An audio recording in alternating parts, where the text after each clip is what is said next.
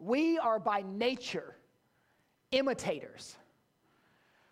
Growing up, I wore long, baggy Sean John jeans and Timberlands with the tongue out and a wife beater, which is a shirt, not an action, and a gold chain around my neck and a hat cocked to the side. You know why? Because Craig did. And I thought Craig was gangsta, and I wanted to be gangsta. Craig had a walk. It was more like a limp. And since Craig had a limp, I had a limp. And by the way, this is not Craig from the movie Friday. However, I am a bit like Smokey in that movie. This was Craig in my hometown. I modeled my behavior after his. I went hard pursuing Craig likeness. The only difference was Craig went to a public school and I went to a strict private school. And lots of people dressed like Craig at Lewisburg High. Nobody dressed like Craig at my preppy private school. And Craig's dad didn't care that he sagged. My dad said, if you don't pull your pants up, I'm going... I can't finish that. It's not Christian. I can't finish it. Craig's dad was fine with a little weed and even getting blitzed. My stepdad was the sheriff of our county, and he wasn't having it. Craig's mom thought his walk with a little limp was cute. My mom thought my walk was stupid. She's like, do you have one leg shorter than the other? Because I can fix that for you. I'm like, come on, Mom. My dad and stepmom, along with my dad and my mom and stepdad, it gets confusing for me too. My tree doesn't branch often in North Carolina, but when it does, it's difficult. My mom and stepdad, along with my dad and stepmom, wanted me to find a new model, a new person to imitate. And my brother Jamie, he was always like, man, just be your own man. Don't mimic anyone. Don't imitate him. Weak people imitate others. And you need to be a leader. Now, fast forward a few years, I tasted of grace. God redeemed my wretched soul. I was born again. And I didn't have any person in my family that was a Christian. And I didn't know how Christians were supposed to behave. So I found this church and joined it and started watching my pastor, Dan Walser. He took me under his wing, and just naturally I started to walk like he walked and wear what he wore. The only problem with that is I was 16 and he was 67. And so I got rid of my Timberlands and put on some Hush Puppies. Only those of you over 40 will know what that is. I got rid of my Sean John jeans and began wearing pleated high-water khakis. I ripped off my wife beater and put on a sweater like my pastor Dan wore. I didn't know any other Christians, so I thought this is just how Christians dress. And I went to college and I met my wife Sarah, and she told me, those pleated jeans, those pleated khakis, they got to go. And she would borrow my sweaters from time to time so she could sleep in them at the dorm. And it turns out she was throwing them away. And so I'd be like, Sarah, could I get my sweater back? She'd be like, which one? You know, the brown and black Argyle sweater, like the one my pastor wears when he goes out to eat at Cracker Barrel. And then that's when she said, you should give greater thought to who you imitate. When it comes to dress, you should not pursue Dan likeness. You know what I did when I became a Christian? I traded one model for another. I stopped imitating one guy and started imitating another. I am by nature an imitator. There was a first century guy named Paul. He started a church in Philly. Not Philadelphia, but Philly pie. And he's since left the church and he's in prison. Paul's in prison not because he did something wrong, but because he did something right. He preached an unpopular gospel, a biblical gospel. And he writes to this fairly young church, 10 years old, filled with young Christians, much like our church. Not a lot of people who've been walking with Jesus for 40 years. We need more. Invite your parents and grandparents. But Paul tells the young Christians in verse 17, notice, brothers, join in imitating me and keep your eye on those who walk according to the example you have in us.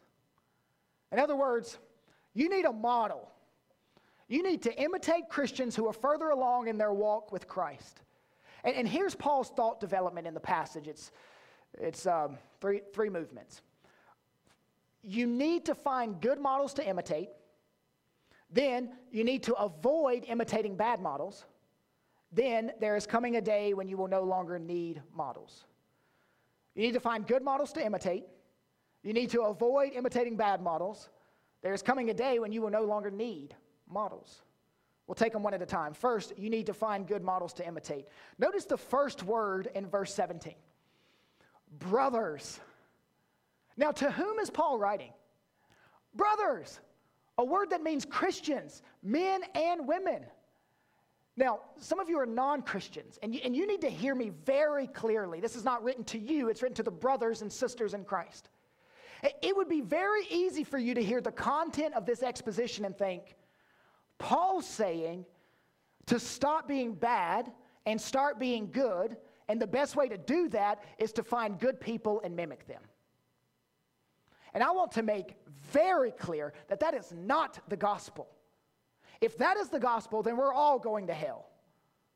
The gospel is that God has loved us at the cost of his son and receives us and accepts us not because we've stopped being bad and tried to be good, but because the Lord Jesus Christ lived the life we should have lived, as we sing, died the death we should have died, and rose victorious from the dead on our behalf. We are saved and made into the image of Christ, not by our efforts to imitate other Christians. Such an act reduces the gospel to mere ethical effort. Paul is not offering an alternative to the gospel. Don't get it twisted. Pursuing Paul-likeness isn't pursuing salvation. Jesus did not come to supplement your goodness, but to save you from your wretchedness. And this entire passage flows out of salvation, not into salvation. You need to know that before going into the text. Verse 17, brothers, join in imitating me. Well, it turns out my brother Jamie was wrong when he said, don't be an imitator, be your own man. Actually, God through Paul says differently. He doesn't see imitation as a sign of weakness or as a sign of worship. He sees imitation as a good, godly pursuit. But when you step back and you hear Paul saying this, how conceited do you have to be to say to someone, you should model your entire life after mine? Paul sounds a bit brash. Sounds like he thinks he has arrived spiritually. There seems to be a tinge of egocentric thought. But Paul is basically saying, follow me. Jesus rolled up on guys all the time and said, follow me. And you say, yeah, but Jesus could say that, Paul can't. Jesus is God and Paul isn't. True. But by Paul saying, follow me, he's saying, follow Christ.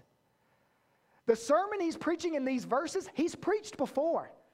1 Corinthians 11, verse 1, be imitators of me as I am of Christ.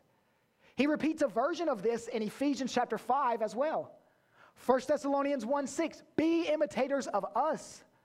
Paul preached this all the time, not to non-Christians, but always to Christians. Paul says, I am worthy of emulation because I'm spending my life emulating my Savior. I'm worthy to follow because I'm following Christ. I'm worthy of imitation because I'm imitating Christ.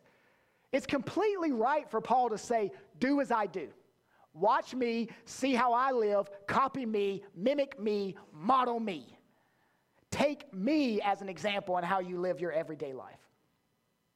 He even uses the word here, example. It's a Greek word that is like a blueprint to follow in order to build a life worth living. Again, this is not the only time he's used the word. Paul wrote to his protege Timothy, be an example. And then he repeated himself, be an example. Well, Paul even walks out the categories in which that exemplary living should take place. He says to Timothy, be an example in speech, in conduct, in love, in faithfulness, in purity. Live an exemplary life. Why? You're showing other Christians how to live. And church, this may sound intimidating to you. You're like, Kyle, are you about to tell me I'm supposed to live like Paul? Yes.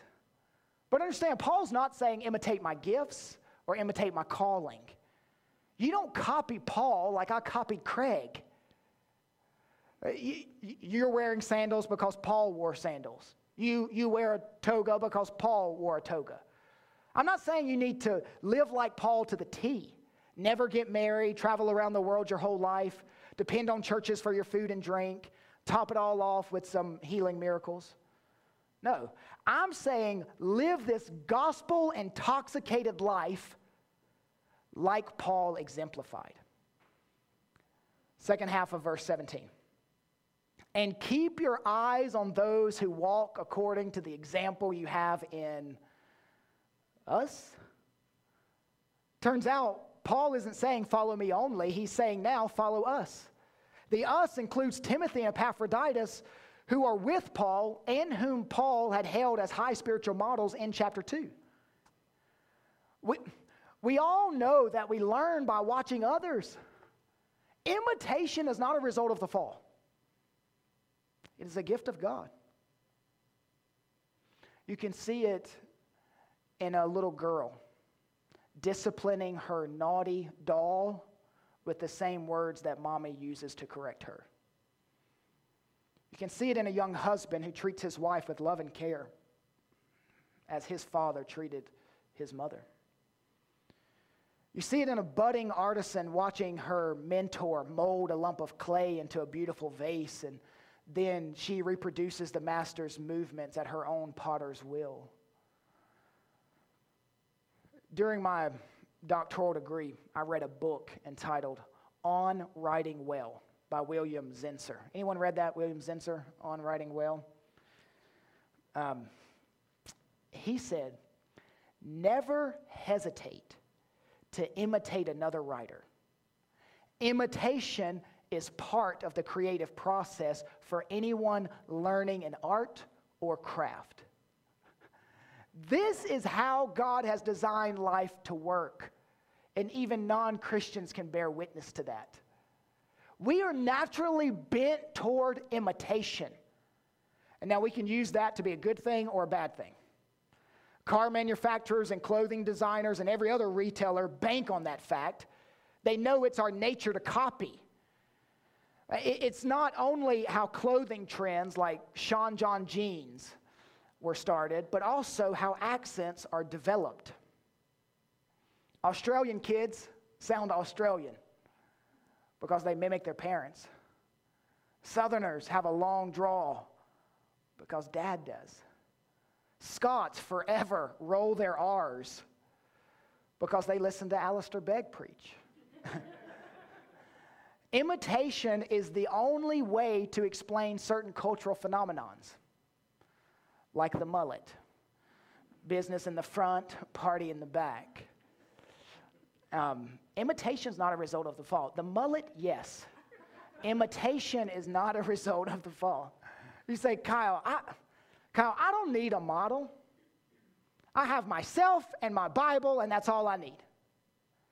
Individual Christianity. You are wrong. You are overconfident, you are cocky, you are arrogant, and you're either already in deep sin or very close to it. I don't care how gifted you are, how much knowledge of the Bible you think you have, everyone needs a model. I read this week that young Johann Sebastian Bach was actually a studied observer of the great organist and composer Dietrich Buxtehude. Bach would make repeated long trips to this man's church and hear him and sit at his feet and hear him. Bach, the surpassing genius that he was, rode on the lesser genius and example of his mentor, his example, his model. And my plea to you from verse 17 is simple. Find models. You need to find examples of people who are not buying into the prevailing wind of worldliness around them. You need to follow them like a beacon light in the midst of a storm. Many of you have never seen a healthy marriage lived out. Find one here, mimic it. Many of you have never seen evangelism done well. if you've been exposed to easy believism or cheesy tests. No, attach yourself to someone doing it well, watch them, hang with them, follow them. When I first came to Christ, I did not contribute to my local church right away. I didn't do that. I didn't see the need in it, really. Not until I met Tim Morris, and I followed him. Not someone who gave 3% of his income, but someone who gave 30%. This church survives and thrives off of people who don't just tip, but because people who give radically. I have grown in my giving by watching some of you give to God's local church. That's the pastor watching. Let's just talk about sin. That's what you all came for, right? Let's talk about sin. Are you struggling with a particular sin? Find an example, find a model in our congregation, and they will show you how through the gospel to ruthlessly defeat that sin. Follow those who are showing you what it looks like to live out the Christian life in other ways, including prayer and studying the Bible. Brothers and sisters, we need patterns, not Argyle patterns, people patterns. It is wise and commanded to watch and learn from faithful examples. All the time I hear people in this church say, I'm following so-and-so in the church. They are my model. You just saw a really good example of that in the baptism. They're teaching me to walk with Christ. Find a Paul, find an Epaphroditus, find a Timothy, and get under them. Now, you should imitate faithful examples. However, you should aspire to be one as well. This isn't merely an exhortation to find someone holy to imitate. It is to become holy so that someone can imitate you. How do you feel knowing people will follow your example? Can you say, I wish everyone in this church spent their money the same way I spend my money? Can you say, I wish everyone in this church would do hospitality or respond in kindness when faced with anger like I do? I wish everyone in this church would value the corporate gathering on Sundays like I do. Someone in our church visited a mega church in our area before COVID descended upon us. And he told me that the pastor was speaking through video, not live preaching, but speaking on a screen. And he was telling all the attendees present how important it was for them to be at church and make it a priority. Now remember, this is before COVID. And the guy's not there. He's on a screen telling like, you need to be there, follow my example on this screen. Like, no, that's not walking well. I sing in church a certain way because I watched a mentor of mine sing. A pastor taught me, you sing out in church, Kyle. You send the wrong signal when you don't sing. It could be a signal that you're angry or distracted. Worse yet, it comes across as arrogant. And if you're not singing just because you don't like the song, that really does border on arrogance. And I said, I received that. You don't need a position of influence to be an example. Like, well, if I get this position in the church, then I'll be. No, you be an example where you are. First, you need to find good models to imitate. Notice Paul's second movement here. You need to avoid imitating bad models. Every parent expresses this desire for their children, right? Paul expresses it for his sons and daughters in the faith. Notice verse 18. For many of whom I have often told you, and now tell you with tears, walk as enemies of the cross of Christ. Now notice, this is the second time that the word walk has appeared. Paul said, walk like me, and then he said, do not walk like them. So what is he saying? They walk with a limp? I don't want you to walk like them, they walk with a limp? Or maybe Paul had a limp. Maybe Paul was gangsta. And he's like, walk with me. No, that's not what he's saying. You know what he's saying, using it metaphorically. Paul is simply repeating a command found in Deuteronomy 8 and in 1 Kings 2 and throughout the Proverbs. Walk in the ways of the Lord and do not walk in the ways of sinners. This goes all the way back to Genesis in the garden. You're either walking with God or walking with a serpent. When Paul talks about bad models, first, you know what I do when I talk about bad models? Like I just did, I laugh and I trash them. When Paul talks about bad models, he weeps. There's absolutely no hint here of Paul saying, well, those non-believers are going to go to hell and good riddance. No Christian should ever entertain that kind of spirit toward the lost. In fact, the more you know about the coming judgment and the more you will be moved to compassion and urgency and prayer and outreach. Paul is painfully aware that the Philippians are exposed to a different company of mentors, models, and examples whose motives and behaviors contradict everything he has taught them. But you must read the verse and ask this question: who are the enemies of the cross? Students of Scripture over the centuries have reached different conclusions about the identity of these dangerous role models. Some say it's antinomians who use grace as a license to sin. Others say it's legalists, Judaizers who give rules in addition to the gospel. In other words, a Jesus minus theology with one group and a Jesus plus theology with another group. We don't know who the enemies are because Paul doesn't call them out by name. D.A. Carson and O'Brien and others note that whoever these people are, they appear to be people who make some sort of profession of Christian faith. But in reality, they're enemies of the cross. They are deceivers and pretenders. They're claiming Christ, but they're actually enemies of Christ. And friend, let's just step back from that statement for a moment. Could it be that you think you are God's child, but you are really God's enemy? If you went out on the street and asked people, are you an enemy of God? Very few, if any, would say, you better believe it. Yes, I am one of God's enemies. No. The truth is, we are no more capable of judging our own relationship with God, apart from His Word, than a patient whose doctor says to him, you've got terminal cancer. Inoperable terminal cancer. And the patient says, but I feel great. I don't feel like I've got cancer. It can't be true. We are not the best judge of our condition. The divine diagnostician notes how these pretenders live and diagnoses them. Paul goes on to say that these pretenders are known for a particular set of values, which are antithetical to Christian holiness.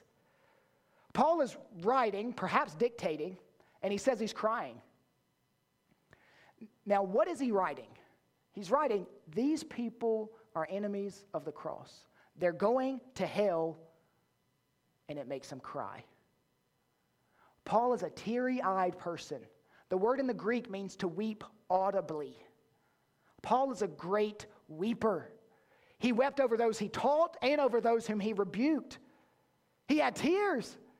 Paul wept as he warned the Ephesian elders in the flock in Acts 20. Paul wept over the influence of false teachers in Romans 9.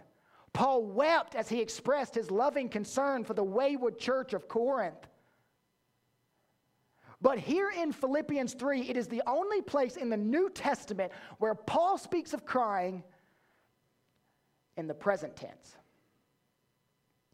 He's weeping as he writes. And this is heavy and complex, but God's sovereignty over evil does not make us tearless. It sustains us in our tears. God's sovereignty over evil does not make us tearless and hard. It sustains us in our tears. Never underestimate the power of tears. Tell your wayward child, I've wept for your salvation. Let your spouse see your tears. Your sin is crushing me. These bad models are known for four things, all found in the next verse. Their end is destruction. Their God is their belly. They glory in their shame with mind set on earthly things. Let's take them one at a time. First, their end is destruction. Seek to be as emotionally complex as Paul. Embrace both tears and tough words, because the world has never seen such a thing. They know anger without tears, or wimpy, teary talk avoiding sin, but not tears and truth. And if you're here and you're not a Christian, you're walking a tightrope over destruction. And it is falling. Its threads are crumbling. And without Christ, you're going to go to hell. And Christians don't laugh about that. Like, nobody's laughing here. Christians aren't laughing about that. We're broken about that. Their end is destruction. Secondly, their God is their belly. Now, the belly region, that starts at the neck and ends below the belt. Food, drink, sex, emotional experiences.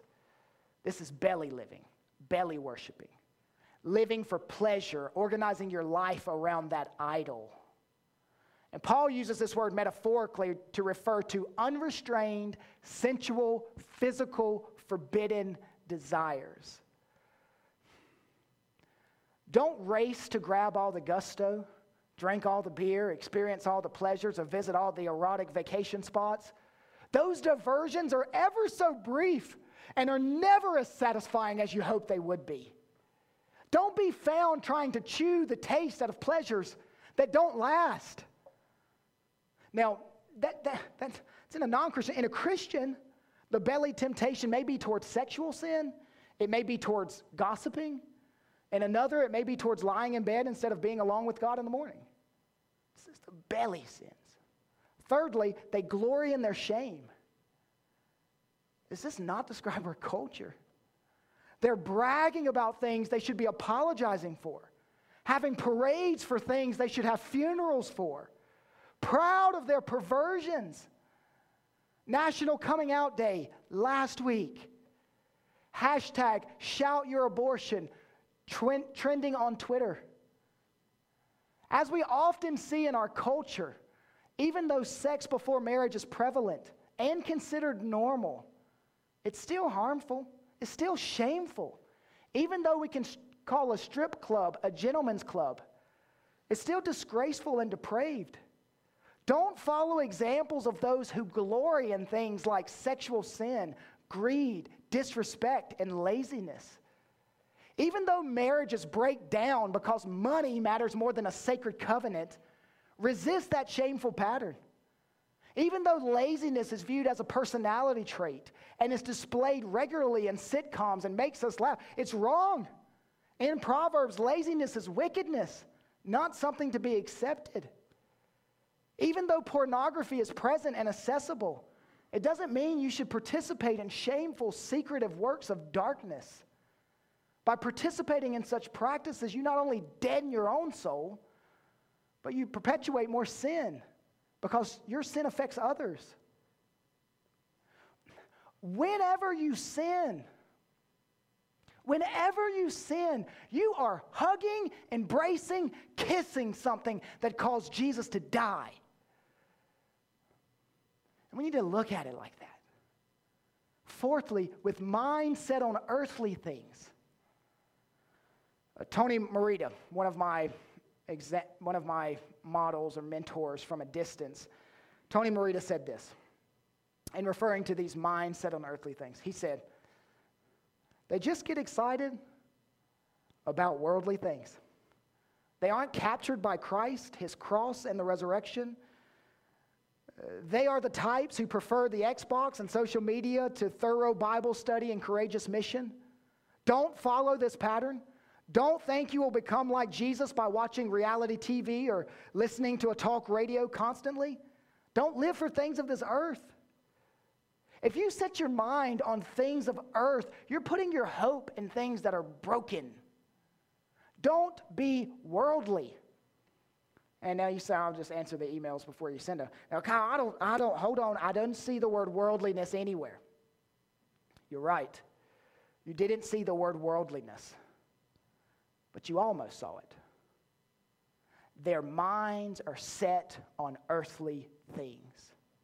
Now, that's almost a definition of worldliness, because worldliness means that a person has come to be at home in this world, to find their place of belonging in this world, to think like this world, to act like this world, to desire the things this world desires. And that is the problem with American Christianity. Paul is writing to Christians, and he's saying, don't follow these examples. They are literally captivated by the things of earth. Materialism is their highest religion. Fashion is their sacred liturgy. Celebrities are their priestly guides. Possessions are their greatest reward, and earth is their heaven. They are earth dwellers. They are earth-oriented. They are earth-bound. And Paul is saying to us, Christians resisting worldliness does not just happen. It takes resolve. It takes a dogged refusal not to abandon the Word of God. A determination to say, I will not imitate people whose father is Satan. I will imitate those who are in the family of God. There's good models, there's bad models, and then notice Paul's third movement here. There's coming a day when you will no longer need models. Notice verse 20. But our citizenship is in heaven, and from it we await a Savior, the Lord Jesus Christ. So notice what Paul's doing here. Paul first directs our eyes in one direction towards mentors worth mimicking. And then he directs our eyes in another direction towards dangerous examples who lead to hell. And finally, he points our gaze upward to heaven. He says, don't forget, you're a citizen of heaven. Now, by saying that, Paul implies here that there are those who do not have citizenship in heaven. Universalism has no room in this verse. They may be traveling under the passport claiming Christ's kingdom, but their conduct fits more naturally into a city that is anything but celestial. Paul does not here draw a direct connection, although I think he could, and I would if I were writing this, but I'm not. And Paul's smarter than I am, and he was definitely under the inspiration of God here. Because I would have drawn a connection between the fact that we belong to a heavenly kingdom and it comes with obligations incumbent upon us because we belong to that heavenly kingdom. And I would have went to town on that. But Paul proceeds to build his case on the hope that such a kingdom supplies. The hope. Sam Gordon writes, you live on planet Earth, but you belong to another world. You set up your tent here, but you don't put down roots here. Christians are not vagabonds without a home. We're not fugitives on the run from home. We are pilgrims traveling home. And homesickness helps. That longing you have for another country. C.S. Lewis points out that if you read history, you will find that the Christians who did the most for the present world were those who thought most about the next world. And then he flips it. It is since Christians have largely ceased to think about the other world that they've become so ineffective in this world. He continues, verse 21, who will transform our lowly body to be like Jesus' glorious body? Now, why will we need a new body in the resurrection? You ever thought about that? I always think it's funny how men and women look at themselves in the mirror differently. Women look in the mirror and like, oh man, I'm so ugly. I need a new body. Men look in the mirror and like, this is perfection. I do. I look in the mirror, you're like, you're 85 pounds, Kyle. I see Vin Diesel. When I see Vin Diesel looking back at me, I think this is perfect. This cannot be improved upon. Well, we all need to get a clear view of ourselves. I don't care how good your body looks. It's imperfect and you need a new body. You say, wait a minute, I put 40 hours a week in on this body. You need a new body. When you die, the shell of your physical body is separated from who you truly are. Your body dies because it's been exposed to the curse of sin, but your soul is just beginning to see your eternal destiny. You possess a deathless spirit. A deathless spirit. It cannot be put to death. Now, your body can be put to death, but not your spirit. And the change of body will be necessary because our weak mortal body, I don't care what they look like now, our weak mortal bodies are insufficient to receive and participate in the glory that we will see in all of eternity standing before the throne of God. We have only part of redemption while we are here. The soul is regenerated, newly born, but the body is not. The resurrection will be to the body what regeneration is to the soul. The resurrection will be to the body what regeneration is to the soul. Now, what will these new bodies look like? Because I'm looking to be ripped in the next life. Ripped. I don't have time to do it now, but I'm going to be ripped in the next one. All right, what will new bodies be like? Okay. Christ's resurrected body is the prototype of what awaits each of us. As Paul wrote in 1 Corinthians 15:49, just as we have borne the image of the man of dust, we shall soon bear the image of the man of heaven.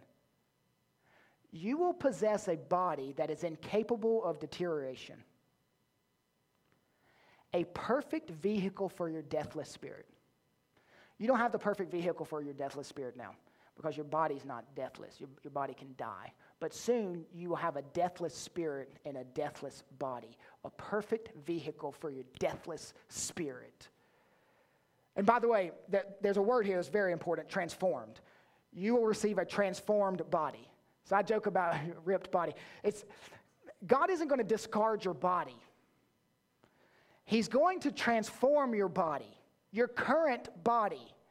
So in that transformation, Jesus Christ will create and craft. Just think of the artistic ability. Create and craft again. How? Paul writes, exerting the power that he has. Notice the end of verse 12. By the power that enables him even to subject all things to himself. Now this week I was in building meetings here for I don't want to exaggerate, 120 hours this week, all right? And I'm like, how am I going to get these people to understand this verse? My sheep, my people. How am I going to get them to understand, how am I going to get them to understand 12b? And I feel like people in the medical field may grasp this better than most. One medical doctor wrote this: the body contains perhaps as many as 1 trillion cells. Now let that sink in. The body contains perhaps as many as 1 trillion cells. Each one of them carries out thousands of different chemical reactions. Thus, a resurrection would require phenomenal power to energize life into all of these individual cells. How many? 1 trillion of them. But it would have to do it in such a way that specialized nerve cells could resume their unique function, and heart cells continue their unique function, and blood cells and bone cells and so on. At death, he writes, all these cells not only halt, but they crumble into microscopic dust.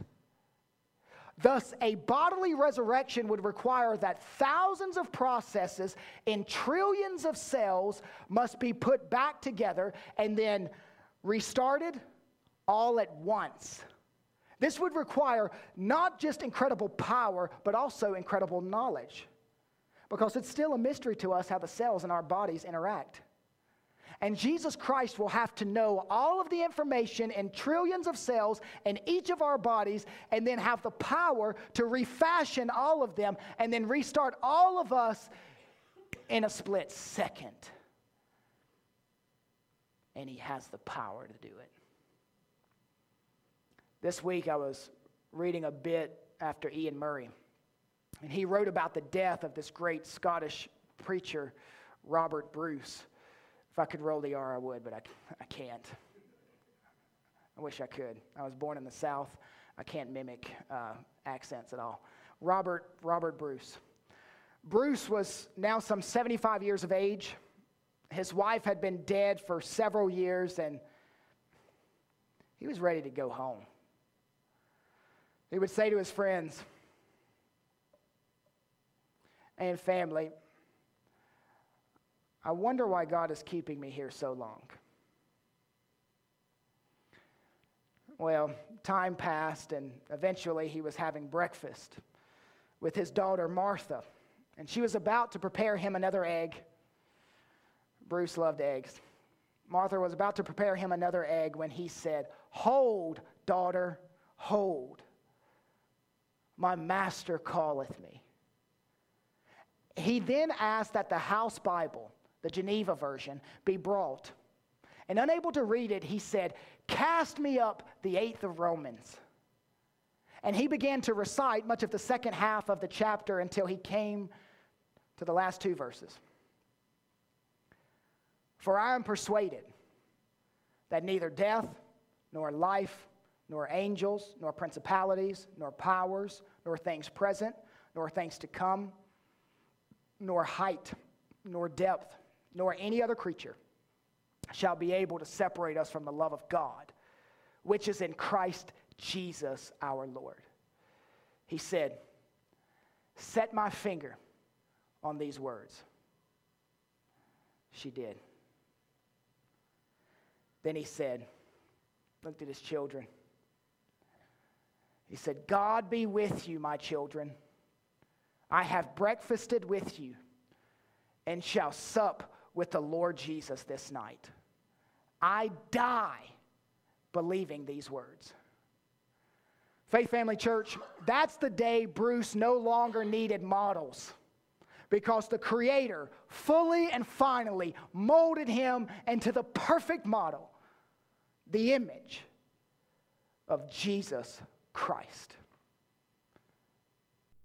Thank you for listening to this resource of Faith Family Church. We gather on Sundays at 495 Hugh Hunter Road in Oak Grove, Kentucky, and are a short drive from Fort Campbell and Hopkinsville, Kentucky, as well as Clarksville, Tennessee. For more information, visit our website, myfaithfamilychurch.com.